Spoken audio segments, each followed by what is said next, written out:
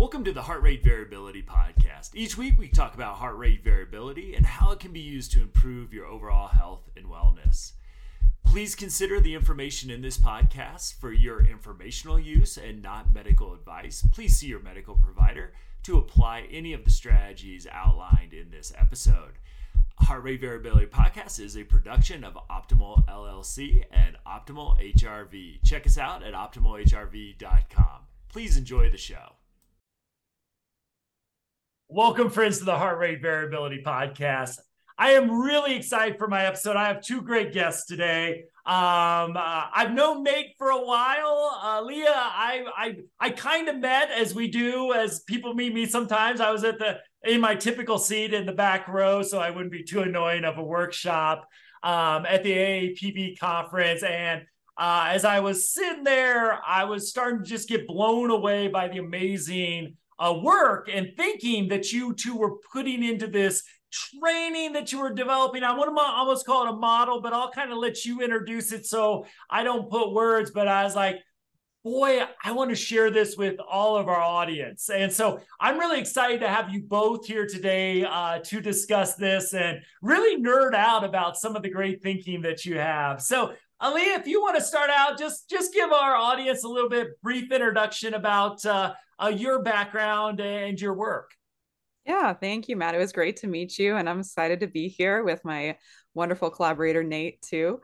And we love nerding out, so this is a good one.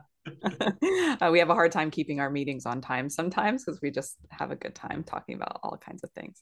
Awesome. But my name is Aliyah Snyder. I'm a clinical neuropsychologist. I am part-time over at the University of Florida, where I'm a clinical assistant professor.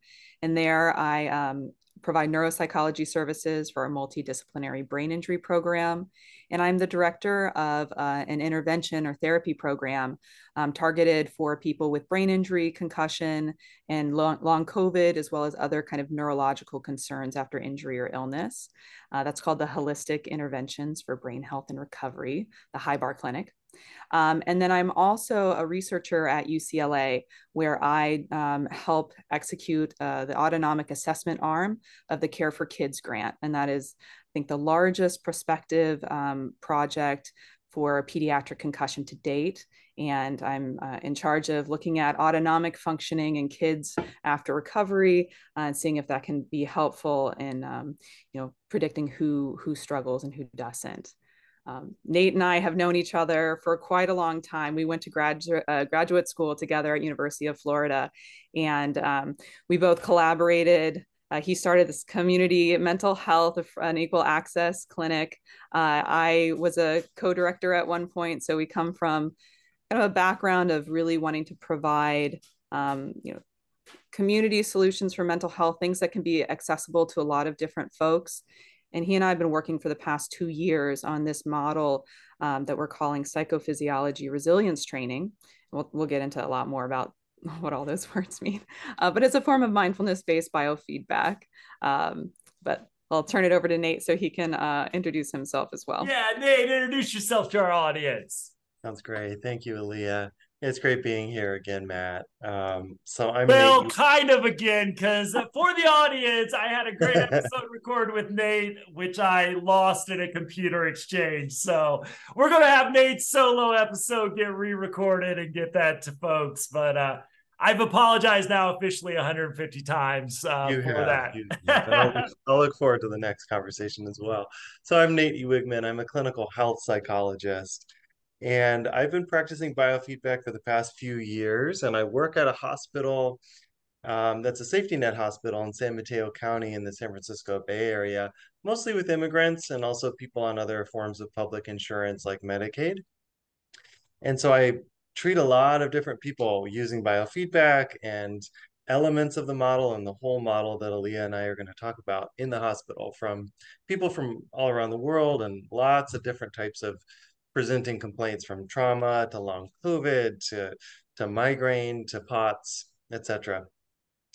So I also practice with this model and biofeedback in my private practice on Mondays personally. And then Aliyah and I also collaborate on a project in Los Angeles where we're rolling out this model as well. So looking forward to having a conversation about it with you.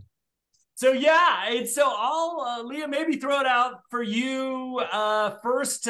What I just love to throw my 2 cents in here, and you probably don't need me for the rest of this talk, but like I love the integrated approach, because I think one of the challenges that I have had as somebody who's totally geeked out, as the audience knows, on episode like this will be episode like almost 120.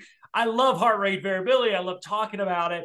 Yet, like integrating it in ways, in practical ways, that in the work that Nate does with folks experiencing homelessness or extreme poverty. I love the idea of, you know, your background in traumatic brain injuries and concussions.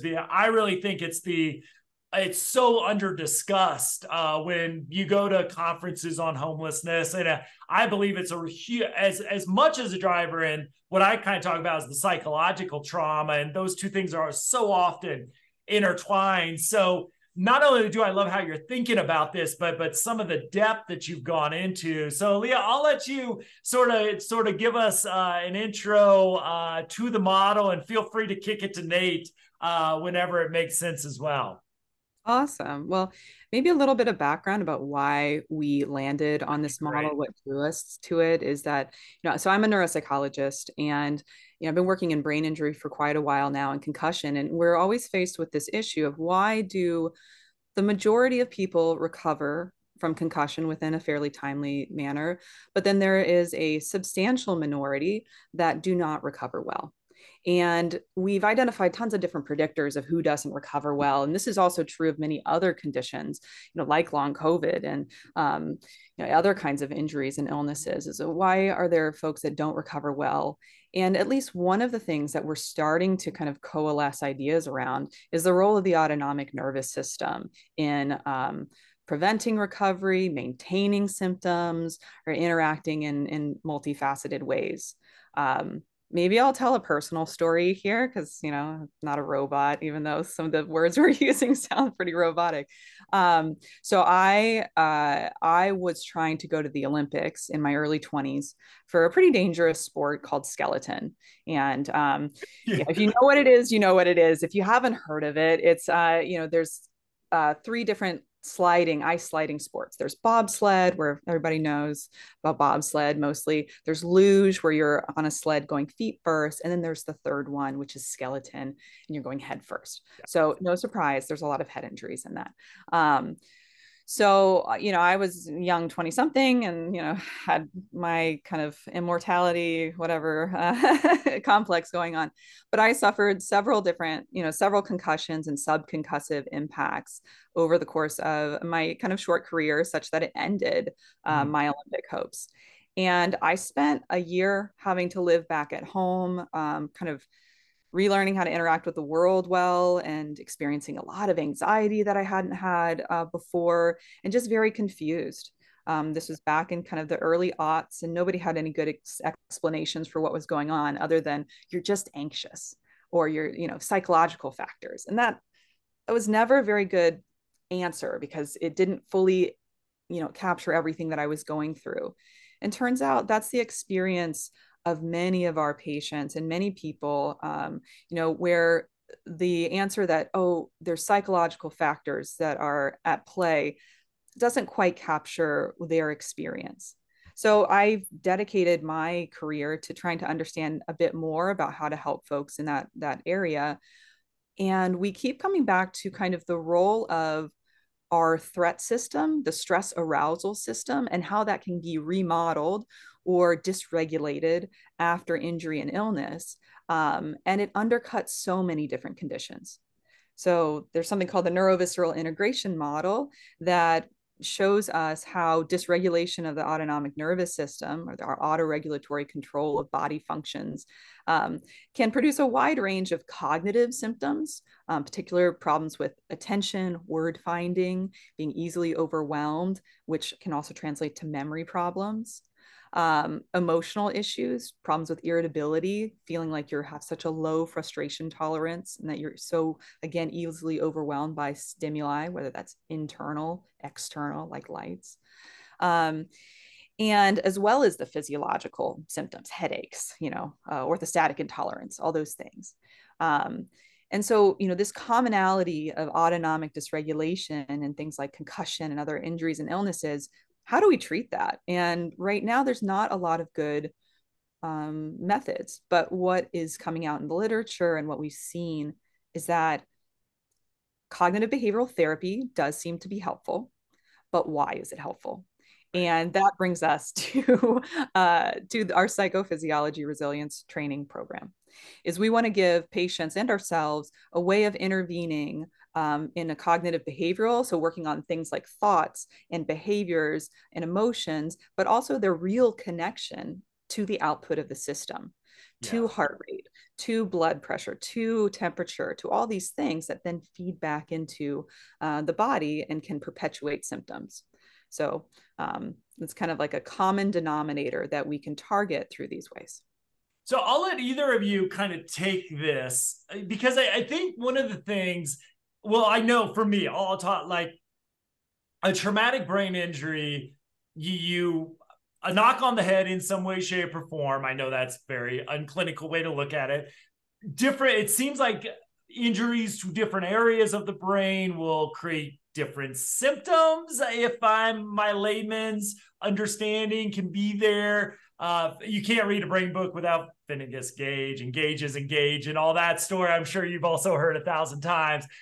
Just trying to kind of figure out like cognitive behavioral therapy, helping to heal a biological wound. I think there's something incredibly powerful in that research. And if you have any understanding or thoughts on why would a talk therapy heal? Because if my leg's broke, cognitive behavioral therapy probably isn't going to help my broken bone heal.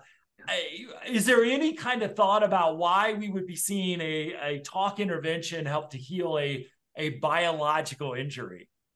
I can literally talk for hours about this, so I'll have to be. Hey, we can always have you back because I could listen to yes. This is my favorite thing to talk about. Yes. So traumatic brain injury, what you talked about with Phineas Gage, when there's kind of a specific injury like blood in certain parts of the brain, trauma that affects certain parts of the brain, that's typically considered more of a moderate or severe injury.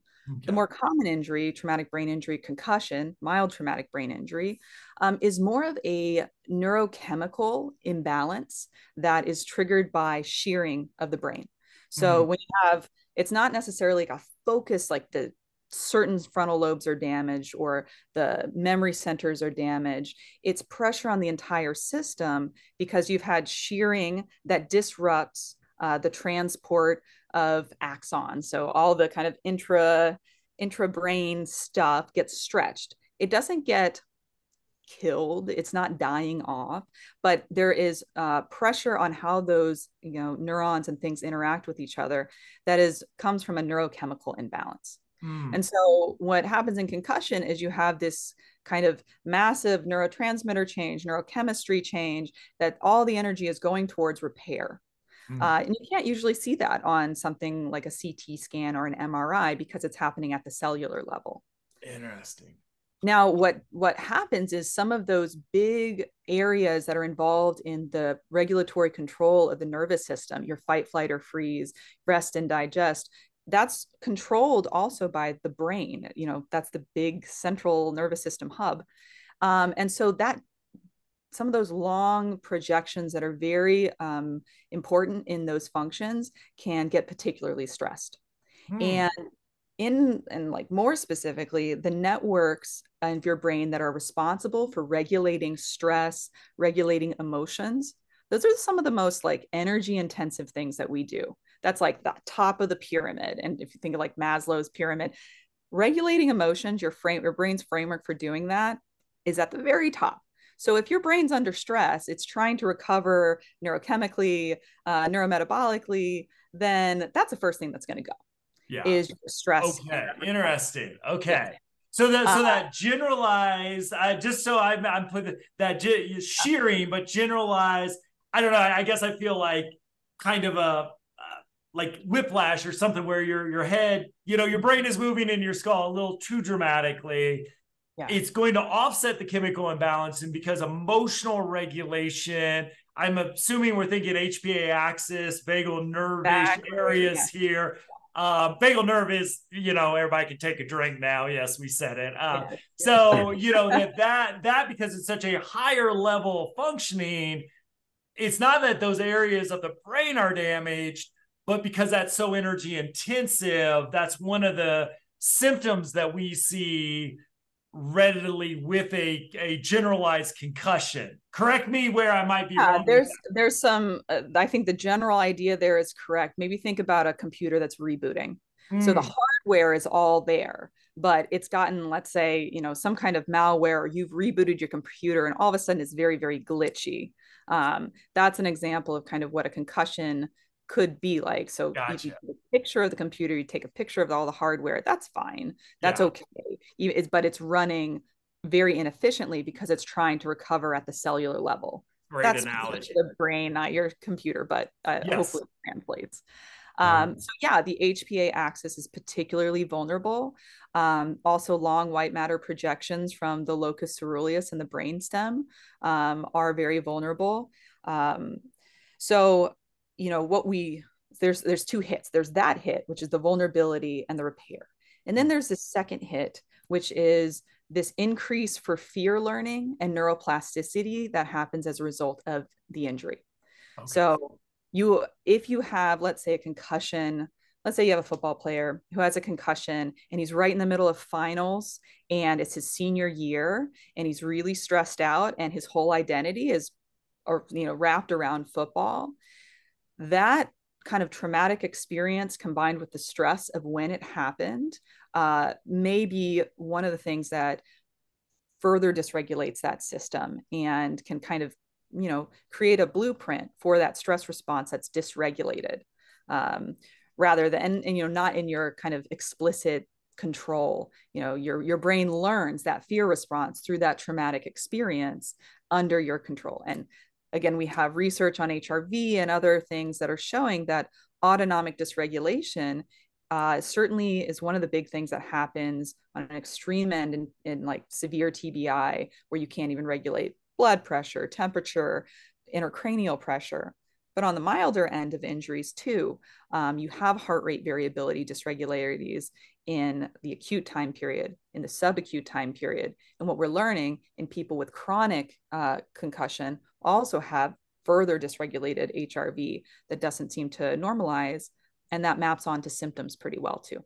Wow. So Nate, I'm interested with knowing one of the populations you work with, which we share with strugglings with extreme poverty, homelessness, health inequities, all the issues that I know you also work with.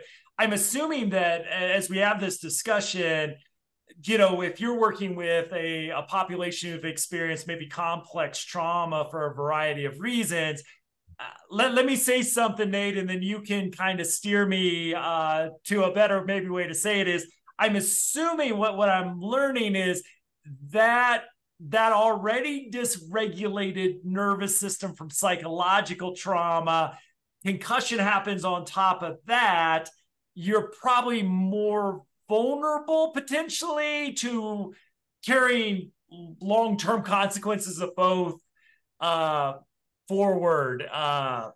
If I may not be, but that vulnerability seems, with what Aliyah's saying, just seems with your population that I know one of your specialties might really exacerbate a lot of symptoms of both sides of this equation.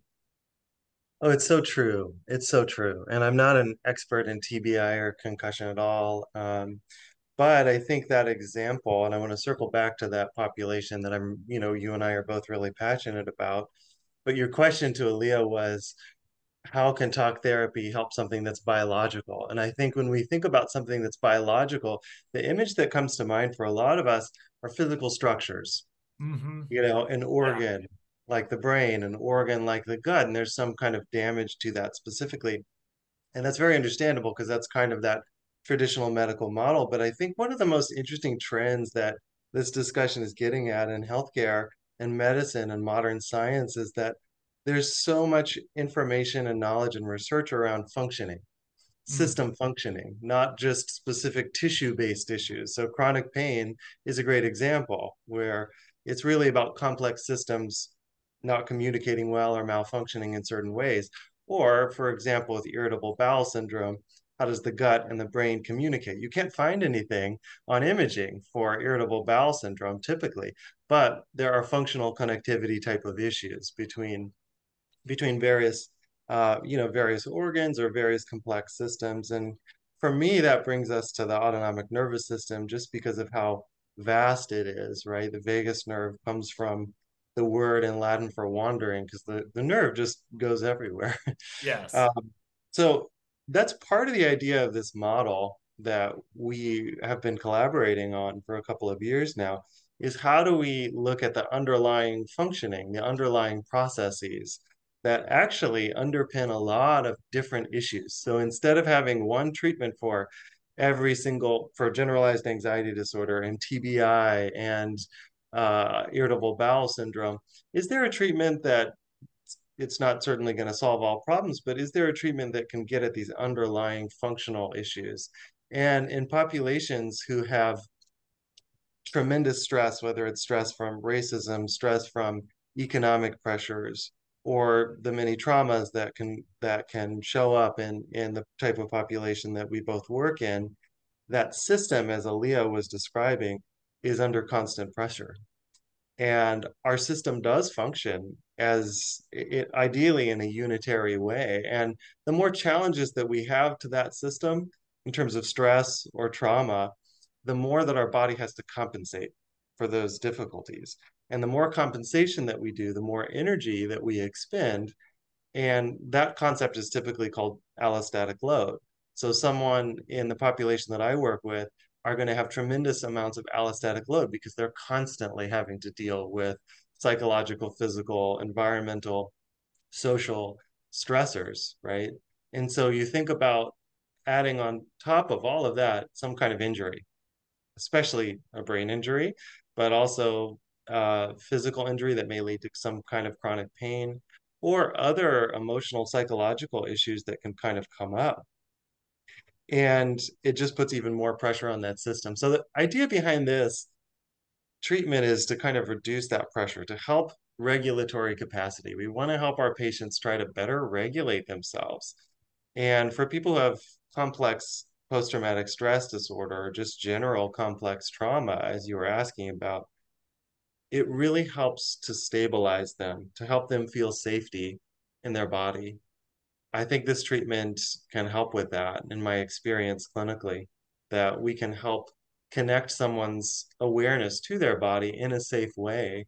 We can help them build regulatory capacity and skills so that whatever treatment that they need after that, they have a better chance of engaging in. So just one more quick example, some of the more recent data, probably the last 4 or 5 years, suggests that people with autonomic dysregulation do worse in therapy. It's true in exposure therapy. It's true in a lot of different types of therapies. And it seems to be true in even if you measure autonomic dysregulation based on breathing, breath chemistry, heart rate variability, or questionnaires that get at autonomic dysregulation, they seem to do worse in therapy. To me, that's our people, right? Yeah. And those are the people who are dysregulated chronically. I was just working with someone who absolutely fits this profile a couple of days ago. And he was just saying, Nate, I've had to have this exterior my whole life. And as we're now starting to talk about trauma, and I did a biofeedback assessment for him, he's starting to think about his whole body and the impact of his trauma on his body for the first time. He's 44 or something like that. And so it's just really powerful to be able to introduce people to their whole systems, how it's functioning, how they can regulate. I And I'd love like it. to add another kind of example that helps to support that question of why what we're doing in our brain in talk therapy, why is that important? We did a study at UCLA that was published on kids who have persistent post-concussion symptoms. Mm-hmm. And so that means that they've had these symptoms that have gone on much longer than they should have. This particular data set was kind of, I think, longer than 3 months. And we looked at their breathing and their heart rate. And we saw that our kids with persistent post-concussion symptoms, their breathing looked different than normal non-injured kids in the same way, and significantly so. And their breathing showed altered neurochemistry through lower end tidal CO2. Basically what that means is they are over breathing. They're taking in, Ina Kazan talks about, the problems with deep breathing in a beautiful way. We see evidence of that in our kids. And guess what? That breathing relates and predicts or correlates to symptom load. And then we did an experiment with them and looked at cognitive functioning, and how they were breathing at baseline predicted how, or was related to how they did on the cognitive test in some specific ways. They tended to do more freezing. So they got stuck more often. And that's what our patients say. It's like when you're having trouble with the autonomic nervous system, Thayer and Lane talk about something called the neurovisceral integration model that, that has feedback into our cognitive performances and our emotional abilities. So by regulating our nervous system, we can also regulate our brain's functioning, and they are reciprocally intertwined. You can't take them apart. But you can also use brain strategies to help regulate the nervous system too. So our PRT, Psychophysiology Resilience Training, is trying to leverage both of those systems, not just the biofeedback training through heart rate variability, breathing, and other modalities, but using principles from cognitive behavioral therapy, acceptance and commitment therapy to really give you the output and the reason why, traditional CBT, you don't get to see the benefits of why do I want to do thought challenging, or why do I want to work on catastrophizing and rumination? Here in our program, we're able to show you this is what happens in your body when you start to catastrophize. This is what happens when you're ruminating, and help you practice the other types of brain states and cognitive emotional states that puts your autonomic nervous system at a lower level of dysregulation, if you will. Amazing. Well, one of the things that I love about that approach too, and this is just a little bit of my own frustration with where I kind of see a lot of us trauma nerds going, is you've got the people that pay attention to the brainstem and below, the polyvagal, which I don't think Stephen Porges would like that, but they like everything's got to be explained by, vagal or sympathetic or dorsal vagal. Actually one of our advisors for our big UCLA grant. And so I can tell you. Yeah, huge fan. And then there's like the brain nerds like I started out as, which nothing really exists underneath the brainstem. Like everything's got to be explained through here. So that integrative approach, I think, is really, where the future of these interventions really lie, because why not maximize the nervous system, which obviously, if you forget that the most complex thing we've ever found in the universe sits on top of that, you might miss a little bit of humanity in the process. So I'm wondering what, with the training and the model you've developed, what is sort of what's that kind of look like in practice? If somebody comes in, and it sounds like it's not just for traumatic brain injury, but pretty potentially generalized approach. Like what would that look like? Whether it's somebody maybe wanting to address past trauma, TBI, maybe generalized anxiety. Like what's sort of the treatment protocol for folks coming in? Right. I'll let Nate take some of it, but I did want to say that what we're doing is very skills based. So kind of the overall goal is to give people skills and a framework for understanding those skills so that it can be applied again to any of these different situations, and people can be more empowered to take charge of their own recovery or own management of symptoms. And we have kind of two main stages of that. But I'll let Nate take over for kind of the bigger picture of how it works. Okay. Yeah, that's one of the many reasons I love working with you, Aliyah, is because you've got the brain part, I've got the body part, and that's oversimplifying, but we do need both of those, right? And one of my favorite researchers, a little shout out, Cristina Taviani in Rome, she has some wonderful papers on combining bottom up and top down types of interventions. And fruit salads are delicious, right? We should be able to do both of these things and help people in that way, because trauma really trauma and other conditions present in both directions, obviously. Um, One of the things I think it's important to understand about our approach is a couple of things. One is that it's transdiagnostic. So it's not for any one particular condition. And that's kind of a direction that mental health as a field is going in. So instead of simply just this diagnosis, that diagnosis, and the DSM, which I think is very useful as well, there's something called a research domain criteria that the NIMH has put out, and it looks at what are the underlying processes. One example being rumination. And rumination is something that someone with generalized anxiety disorder may do, someone with mild traumatic brain injury, post-traumatic stress disorder, major depressive.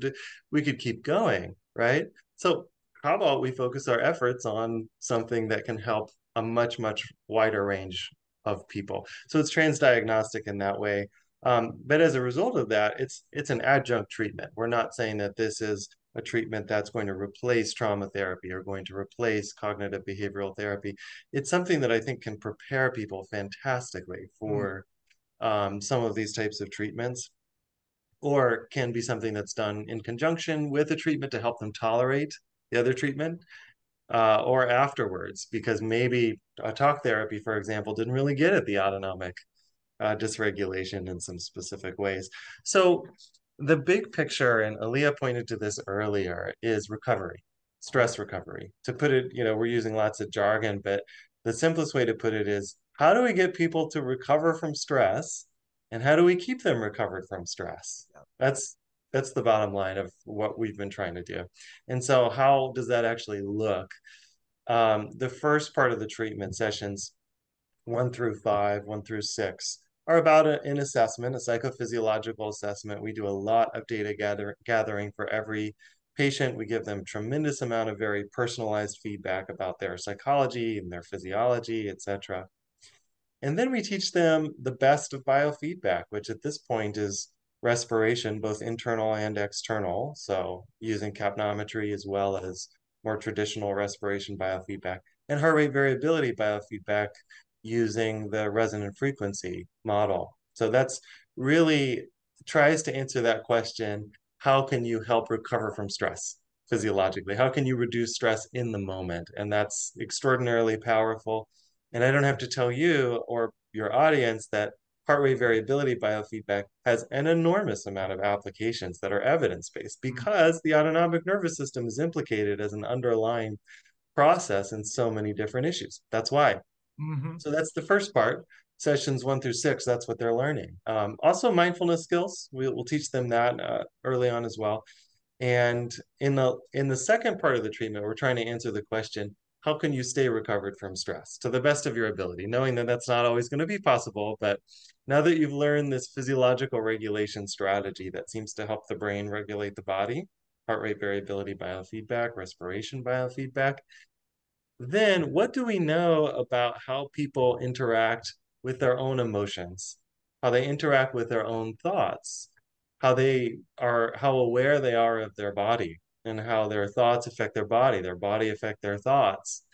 And how can we combine all of those into techniques that can really address some very, very difficult psychological subject material? And so we see that second part as being represented by what are the factors that keep stress going, that artificially create, if I have a stressor, someone says something to me that I didn't like, a friend, a colleague, whatever, that's going to produce a little bit of a stress response, at least for me.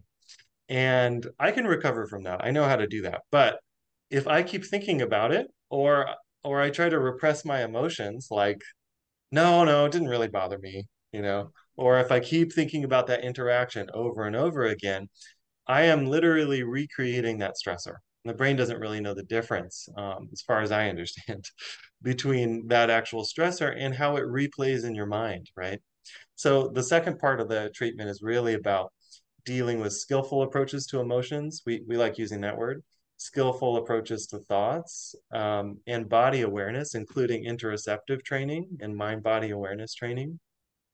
So that's generally what the treatment looks like. And it's a structured treatment, and in any structured treatment, you always have to do your very best to tailor it to that person and whatever it is that they're coming in with, while also trying to offer them something that we know works in ideally kind of a standardized fashion. Amazing.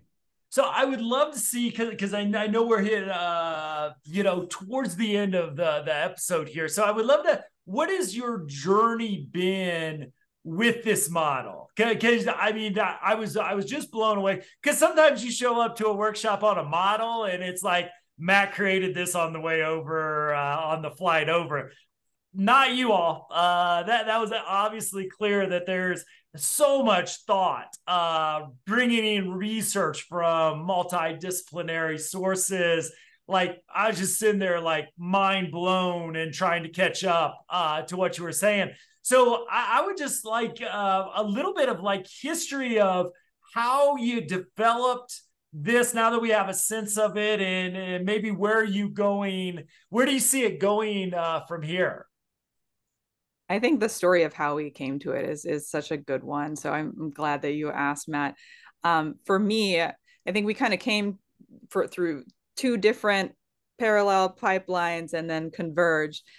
So for me, I was doing my neuropsychology fellowship at UCLA, and the research that I was working on at that time, we were collaborating with Michelle Krask, who's a very big anxiety researcher and does some fabulous work. And we were doing a pilot using capnometry assisted respiratory training in kids with concussion to see if that would help recovery. And so some of the research that I shared with you earlier comes from our assessment that took place as part of that. And I had never been particularly interested in physiology as an intervention. I have always been very neuro track, but through that trial and doing therapy using how is breath chemistry, why is that important for panic, anxiety, and physical symptoms? But really learning about that interplay between those and seeing our patients kind of respond so well. Anecdotally, I will have patients come in and you can watch them breathe poorly. You can watch them gasping for air. They're trying to talk really quickly. And as soon as we would introduce some of that capnometry assisted respiratory training, and if they did it very consistently, I was really kind of encouraged that this population that has been traditionally very challenging to treat was really getting benefit. Again, my anecdotal experience, but our trial was quite promising. So, that brought me to, private practice, and how can I start to leverage these things, the neuropsychology of recovery, the psychophysiology of recovery. And so I started doing capnometry assisted respiratory training in private practice. And then while that was going on, we were, onboarding this grant, and I was learning a lot more about HRV and autonomic dysregulation. And I was like, oh, well, capnometry assisted, that's just one modality. Are there other things that are more accessible, maybe more effective? And how can we combine those? And enter Nate. And we just had such a common interest that intersected at that time. And so kind of we started to develop this type of protocol that unites both of them. So that was kind of my background and how we got there. I'll turn it over to Nate so he can tell you his pipeline, and then we can tell you about kind of where we're going and where we come together. Yeah. And for me, I think I tried to skip the physiology class in grad school, even though I was a health psychologist. And, look where I've ended up. So basically for me, working in this hospital, I was trying to find something that could help people who didn't speak English and from all around the world, and that would quote unquote speak cross-culturally, right? And that's what I found in biofeedback, is that people from anywhere can look at themselves, they can see common humanity in physiology, in the readout on the screen, and they can learn what regulation is like. And we were lucky enough to get a grant from Healthcare from the Homeless in our hospital to create a whole biofeedback clinic, training rotation, etc.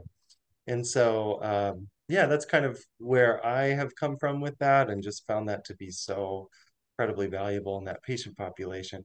Because I think it also just gives you a broader view of suffering as a clinician and as a patient. Yeah. And I think my larger mission is to try to help people regulate themselves, because I believe when people are regulated, and there's good data for this, they're more compassionate, they're more generous, they're more ethical. They think about other people. We think about other people more than we think about ourselves. And, we need more of that. So that's kind of my background and interest in that. So let me before we move on to where it's going, I understand the backgrounds and interests. You've done a heck of a lot of work with the structuring, the formulas. So when did you both decide of, hey, we need to really operationalize this? I don't know if you have manuals yet, but like, that's what I was sitting in the workshop. I'm like, oh yeah, this is really a powerful and well thought out modality. So how did the interest turn into a real tangible model that other people might be able to implement? I think that desire was kind of there from the start, Nate. Feel free to correct me if I'm wrong, but we went forward, I think, recognizing these things from our respective backgrounds and seeing this gap of really well structured, manualized approaches to mindfulness-based biofeedback, especially one that would combine maybe a little bit more neuropsych, psychoeducation as well. And so I think the gap really led us to the structure. And so we, again, Nate's background and kind of scalability, accessibility across cultures and across contexts is something that I've also really wanted to kind of participate in. So that led us to, we wanted a structured protocol, and we wanted something that we can study. So that led us to being very specific about what are we putting in where. And we spent, the last 2 years piloting, using our combined knowledge, really thoughtfully planning out and structuring this protocol and thinking about how to create tools so that it can be implemented well without so much drift, with integrity and with consistency. Nate has probably taken the lead on creating this very detailed manual. We also use tools for our technicians who are involved in delivering this. A lot of videos, a lot of kind of interactive tools so that they can, make sure that they're doing what they should be at that time. Again, Nate mentioned that we want to be very data driven. So we have a lot of places where we collect data so that when we're at a place that we can study this systematically, we can make tweaks. We can understand what works and what is not working based on not just how we feel, but what patients are actually experiencing from a data level. So we're in our kind of towards the end of our soft launch phase, where we work with a technician in Los Angeles, and we're there via Zoom, and there's kind of a protocolized, manualized approach, and we're pretty happy, I think, with where we're at and ready to start to pilot this in more patients in this more kind of this hub. But that's kind of, we wanted to have it structured from the start. Awesome. So where are we going with this? How are we going to change the world with this amazing approach? So where do you see it going 5-10 years? What are your hopes and dreams for how, like I said, a model I was just blown away about when I saw it presented. What's your hope for getting it out there into the world? Right. So, just to kind of add to what Aliyah was saying and transition to that question, I also have to brag on Aliyah because it's a really innovative approach, I believe, and I give Aliyah the most credit for that. We do have a 100-page manual that goes through step by step what to say, what to do in every single click, basically. But that's really traditional. That's how a lot of people learn, is through these huge manuals. And I think we need that, but we also need something that's a little bit more modern and accessible. So we actually have an interactive manual that someone can learn this through, as Leah was saying, videos, and on a particular platform, can actually see an example of every kind of intervention and technique. The point of that is that we want this to be accessible to people who may not have an incredible depth of experience in biofeedback. We don't want people, this is not only for people like me and Aliyah. As we're starting in the soft launch, we need to be as detailed and structured as possible so we can just get that model really, really solid, and how it's trained really, really solid. So eventually though, and Aliyah, I'd love to hear your thoughts as well on it, but eventually for me, I'd like to get it researched in kind of its entirety as a full model being delivered by technicians with supervision from people like me and Aliyah.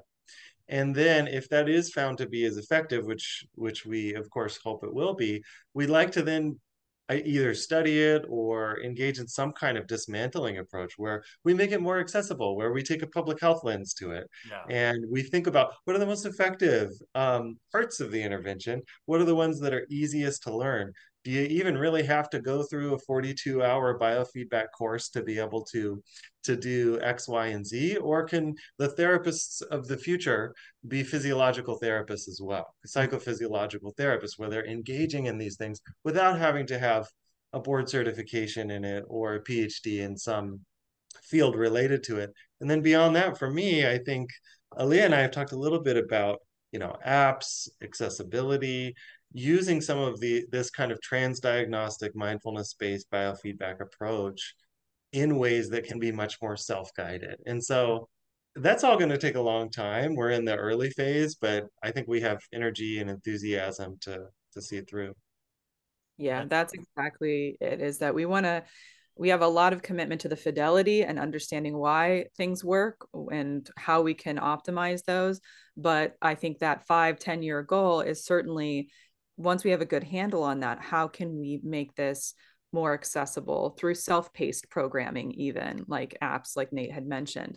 But that's, I think, our ultimate goal, is that people can have access to these things that are really helpful and are at this point really limited to, just a few providers. And these concepts are broadly helpful, not just for people with injury and illness conditions, I will say, but I'll have my therapists who are, delivering part of these being like, I learned so much about myself from delivering this treatment, because everything that we're doing is, again, trans experiential, trans diagnostic. Everybody has a nervous system. Everybody can use these. Just the necessity and kind of urgency for getting a hold of that system or training that system is higher for people after injury and illnesses, but we can all benefit. And, maybe there is a proactive or preventative, like Nate was saying, a public health approach for some of these things. We know the morbidity associated with stress is so high. Yeah. So if there's ways of teaching these skills in a meaningful way to a larger population, ultimately that's something that I hope to see in the future. Wonderful. So, I mean, I know, I can imagine, because here's what really excites me, and I know some of our listeners will share this excitement, is what I have seen in my nerdy deep dive into the biofeedback space is that I don't feel like, until I saw your model, we were trying, whether it's ACT, whether it's other like approaches like biofeedback's trying to like maybe be a sidecar, or how do we do this? I mean, mindfulness and, by resonance frequency, there's some things there that I think, friend of the show and often co-host Dr. Ina Hazan has done a really good job of doing, but bringing that all into a comprehensive model is where I just got incredibly excited. It's like it is integrated in from the very start. And instead of trying to be a sidecar to an existing, intervention, which isn't a bad thing in and of itself, but you've sort of taken that and built this holistic, beautiful approach. And that's where I think I'm really excited to watch your progress with this, because to me, you were describing the next step in, okay, maybe you don't ever heard of the AAPB conference. Maybe HRV is a new word for you, but you understand how important it is. Where is my entry point? And I think what you're describing, what you're building is going to be such an incredible tool for so many providers. So I'm just so excited to see where this all goes. Thank you. And I think we have a big challenge because it is so integrative and kind of holistic. It's hard to talk about. So I apologize to your audience that some of these things are like, what are you actually talking about?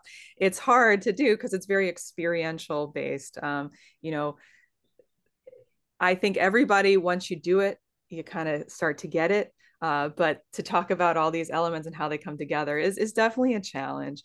But I think the world is ready to build fluency in Yeah. this area. People are interested in HRV. They're interested in the nervous system. Yeah. You word amygdala, people know what that is now. Yeah. It's one of them. So I think we're at a good time for this type of program, and we're excited about it. Awesome. Nate, any final words? I would just say I think people can really understand no matter what the science is behind it. And that's incumbent on people like us to translate the science. Yeah. And what anybody can understand. I know what stress is because I can feel it. I know I need to recover from it, but even that idea can be helpful. How do I recover from it? And then how do I keep stress from coming back or becoming chronic? So in that way, it's actually quite accessible for folks. And there are different methods to kind of achieve that, right? But I think some of the barriers that we have, and I give you credit, Matt, and your company credit for contributing to this space. But biofeedback is really hard to learn, Yeah. and it's very expensive to learn, and the equipment's very expensive. So we actually have a lot of barriers towards that integrated approach that is reflecting the zeitgeist of the culture of that we're this integrated mind-body system, but we just have we're getting closer, but we're not quite there yet. And I think working on those obstacles is a great next step. Awesome. So is there any where we'll put a lot of information in the show notes? Is there a quick way for people to find out more information about the model, and hopefully they get the actual links and resources on the show notes, but any quick place if somebody's in their car and just can't wait to pull off the side of the road and type in a domain? We don't have a domain yet, but the quickest way to get some more information would be to contact either Nate or I at this stage. So my Gmail, aliyahsnyder@gmail.com. And Nate, yours is kind of the same, isn't it? Is it like? Yeah, it's the classic therapist email, Dr. Nate Ewigman, first and last with doctor @gmail.com. And thanks for putting that in the show notes, Matt. Yep. We've got some PowerPoints that we can share if people are interested. But happy to be in touch and collaborate.